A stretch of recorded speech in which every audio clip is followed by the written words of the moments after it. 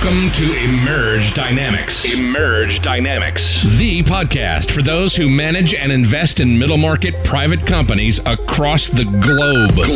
We're telling the stories of the unsung champions who take enormous risks every day to weave the fabric of our societies. Those who collectively, from the multi-trillion-dollar largest market on the planet, we're diving into the dynamics of what makes some of them emerge from their peers and create incredible returns and impact on their communities. This is Emerge Dynamics. Hello, everyone. Welcome back to another episode of the Emerge Dynamics podcast. I am David Cusimano here with Eric Wingirter. Hey, David. Good to be back. Eric, here we go. Grateful to be chatting again. We have another day, another breath, another opportunity to talk with folks about making their businesses better, fulfilling purposes in the world, purposes of our organizations, and making them stronger and bigger impacts on our communities. That alone is a good reason to be here. We're continuing on this series, David, about really focusing on us as business owners. What can we specifically do ourselves? Not just working on the business itself or our people, but our own self. What are we doing and how can we do it better? Absolutely. And I think the theme of what we're going to talk about today is that how you spend your time really matters. Time is money. Time is money. Absolutely. And so we talked about this a bit in our last episode in this series where we talked about how you use your email, right? And your inbox, right? So we were there talking about how you spend your time matters. We're going to dive into that even more. So let's set the stage here a bit in that we're going to bring into this conversation, folks, two concepts. One is something that we talked about previously, an exercise called Rainmaker's Dilemma. This is something that is inside of the Value Builder program. That is a fantastic exercise. You can do it outside of the Value Builder program. You can also do it inside of the Value Builder program. And also, we're going to bring in a concept from the book, Time Really Is Money, How to Work for $5,000 per Hour. This is a book by Rob Slee I found a few years ago. It's a fantastic book. What this book does is it really talks about most of the lower middle market companies in the United States and really says that there's an unfortunate reality that most privately held businesses are not creating value. Most privately held businesses are not generating returns in excess of their cost of capital. We have a large swath of our economy which is lifestyle businesses. And there's nothing inherently wrong with that, but there is a problem in that these businesses may not be able to sell when they're ready to sell because of how they're operating. And they could be so much more. And so what Rob Slee does is he builds a framework of the value ladder. And he kind of compares that to the corporate ladder, right? We all think about climbing the corporate ladder, right? You climb the rungs, you move up to the executive level, you make it to the top. You've made it. Life is wonderful. Probably not really, but that's the vision that many people have as they embark on a business career. Well, he says there's also a value ladder. And he says what's great about the value ladder is that it's taller than the corporate ladder. And he says we get to choose how many rungs we want to go up on that ladder. And how many rungs we climb on that ladder is not up to a boss. It's not up to some political games at a corporation. It's up to you. You get to pick the activities you do during the day, and that determines how far you'll climb. And what I really also like about the book, Eric, is he doesn't just put it in terms of how do you make more money. Now, he does say, as a catchy title, you can make $5,000 per hour. But he says he really puts that in terms of translating it to this is a reflection of the value you create for society. So when you start figuring out how to create value for others, that's when you start getting rewarded by the market. And so he says, choose how you spend your time, because if you spend your time on certain activities, there's a limit to the value you'll create for society, and therefore also a limit to the value of the income you'll bring in for your family. Yeah. And I think the two really go hand in hand because the Rainmaker Dilemma is a way of looking at what does my typical work week look like? What am I spending my time doing? From the standpoint of not necessarily what's the value that's being created from that, but at the end of the day, when you go through that exercise, it is when you stop doing the things that you shouldn't be doing and doing more of the things that you should be doing, at the end of the day, it is going to bring value to the company because it's designed around that same concept. Because I think us as business owners, we oftentimes think that we can just do it better than anybody, or we like certain things that we do because we're comfortable with them or whatever else like that, regardless of whether or not these things are really making the company better or, as you say, bringing value to the people that we're serving in our businesses. They're just the things that we should just stop doing. And so going through that process of analyzing your day, similar to what we just talked about on the email side of things, is being conscious of what it is that we're allowing to come into our inbox and how we're managing that. It's going to help us to really focus on the things that we should be doing that are bringing value and getting rid of the things that, or doing less of the things that are not bringing value to the business. Maybe we could talk a little bit more from a practical standpoint, David, how that process works in the evaluation, if you will, of maybe what our typical work week looks like. For folks maybe saying, what are these guys talking about, right? I just work hard and my business makes me some money, right? Let's maybe give a couple of examples here, then we can get into the framework. So let's say you have a lawn business, right? Just to make a simple example here. I think most people can see that if you are the one pushing the lawnmower, you can push lawnmowers all day long. And you can get really good at this. You can even get really fast at this. I mean, I see some guys in my neighborhood. It's amazing. They can get lawns cut in 15, 20 minutes. But there's a limit to how much value you'll be able to create. And there's a limit to what your income will be if you choose to spend your time in that activity. There's nothing wrong with that. For many people, that's what they want to do. And they are definitely creating value. I like to have my lawn cut, right? So there's nothing wrong with that. But we have to understand if we're going to choose, that's how we're going to spend all of our minutes in our day. There's an income level that's associated with that. It's going to be incredibly difficult or impossible to break through that. Now, if I were to then choose to spend my time on, instead of pushing the lawnmower, making a process for how to cut grass, right? You cut horizontal, then vertical. You put the gas in the lawnmower before. Spend time in training my crews. You start this side of the neighborhood first. You maybe make a driving map. So do you understand which parts of the neighborhood to go to optimize your efficiency and your time? You can see at that point, you can now have the ability to create even more value because instead of you pushing a lawnmower, maybe there are 20 people pushing lawnmowers. And you're, instead of working in the business, you're working on the business. Right. You've heard us talk about this in other episodes, right? In the business versus on the business. How important that is. Yeah. That's another value level. Yeah, not just only having 20 or more guys out there cutting lawns, but how efficient are they? Because if they can do 50 lawns a day versus 30 lawns a day, they're that much more efficient because you created a mapping, as you said, or other processes or procedures that enhance efficiency. And then let's say we wanted to go to the next level. The next level would be, and this is where you start getting into, now you're maybe at the $50 an hour level, which is good money. I mean, that's a good living. And in 2023, at least it is. Who knows what inflation will do to that next year.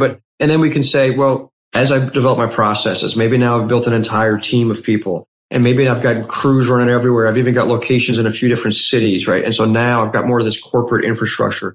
Now I'm actually working on a business and I'm having to deal with finance. I'm having to deal with marketing. And so my activities have changed and I'm getting closer to what might be like a $500 an hour level, right? Where my organization is really, the whole city knows that they need to come to me when they need to get their lawn cut. And I have the ability to cut everything. I've added auxiliary services, right? And then you say, well, the book is called $5,000 an hour, right? So how do we get to $5,000 an hour?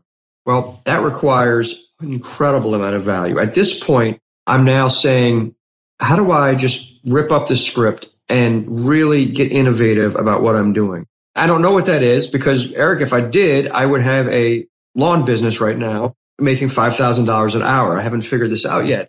But the idea, I mean, maybe at this point it's robot lawnmowers, right? Maybe my time is spent on just complete innovation at this point, right? Where I'm just like completely changing how society views the lawn industry. At that point, I'm creating so much value for society that maybe it's that enables me to unlock that much value, gets me to that level. But you can see, do I choose to spend my time pushing a lawnmower? Do I choose to spend my time managing crews? Do I choose to spend my time designing marketing campaigns? Or do I choose to spend my time working on lawnmower technology, right? Each of these are different activities which yield different results, which can put me on different levels of the value rung.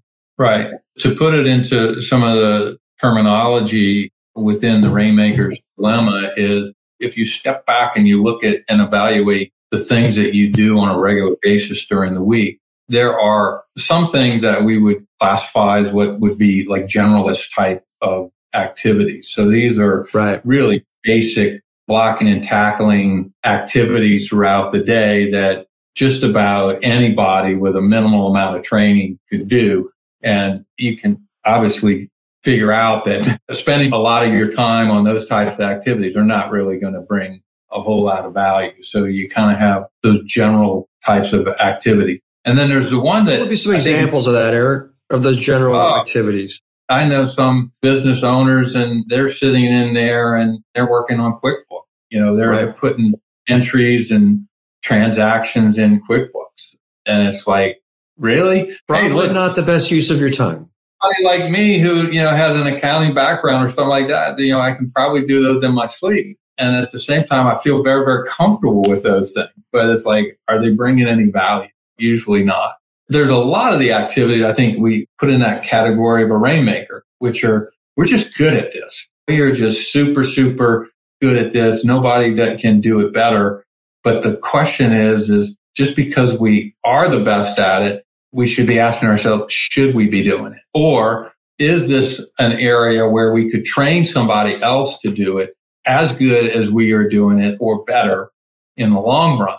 Those are usually the problematic ones because we're so comfortable with those things and we know we're so good at them that we just want to, and we think that this is what I'm made for. And so this is what I need to do.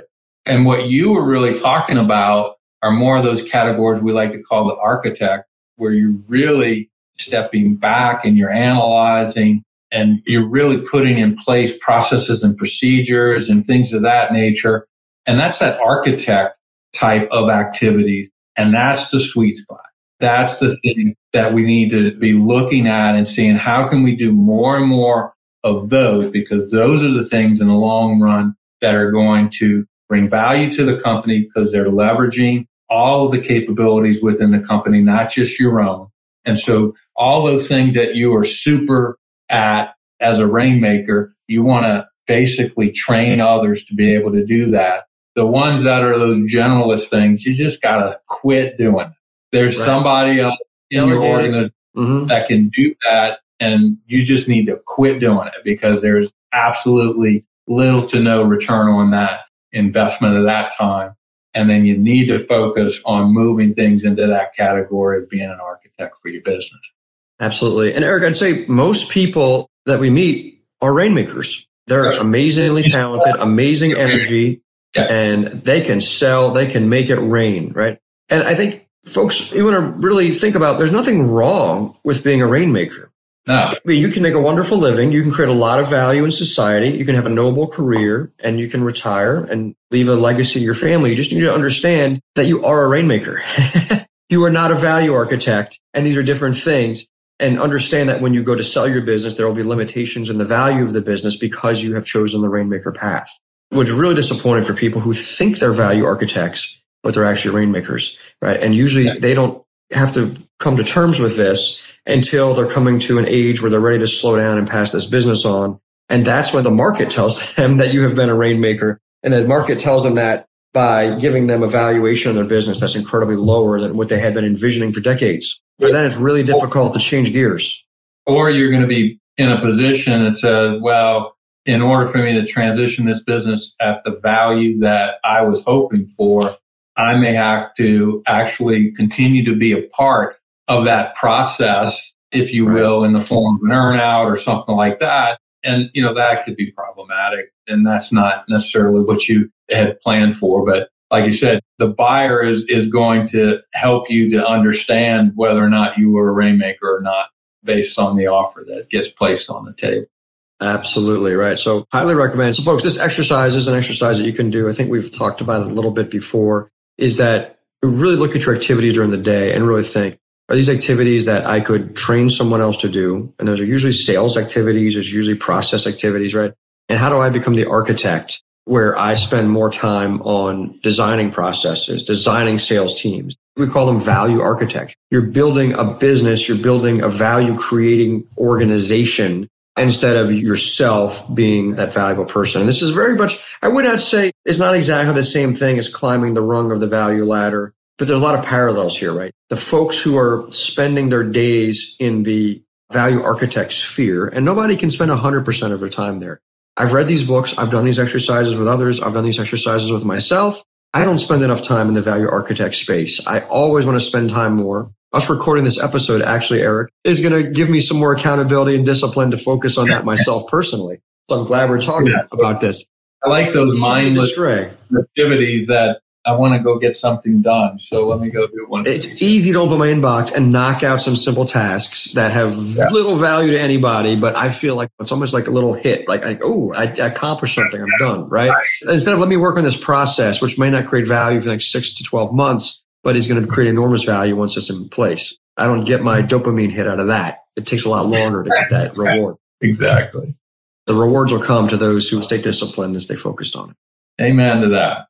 All right, folks. So that wraps up this topic. There's more to come. Please, if there's something that you want us to talk about, reach out at podcast@emergedynamics.com. If you'd like to share your story, reach out at podcast@emergedynamics.com. If you want to complain about something we say or disagree with it, reach out at podcast@emergedynamics.com. Either way, just reach out at podcast@emergedynamics.com. Love to hear from you. Also, please subscribe. Like us, share us with people in your circles of influence, especially if you feel like this is helpful to you and your business and could be helpful to others, for sure. Absolutely. We strive to make sure this is way more valuable to you than the 20 minutes you invest in listening to us talk. So if it is, please pass it on to others. Spread the word. We'd love to see this whole world be built up into businesses becoming the best versions of themselves. That's part of why we do this. So folks, We'll see you next time. All right, David. Take care.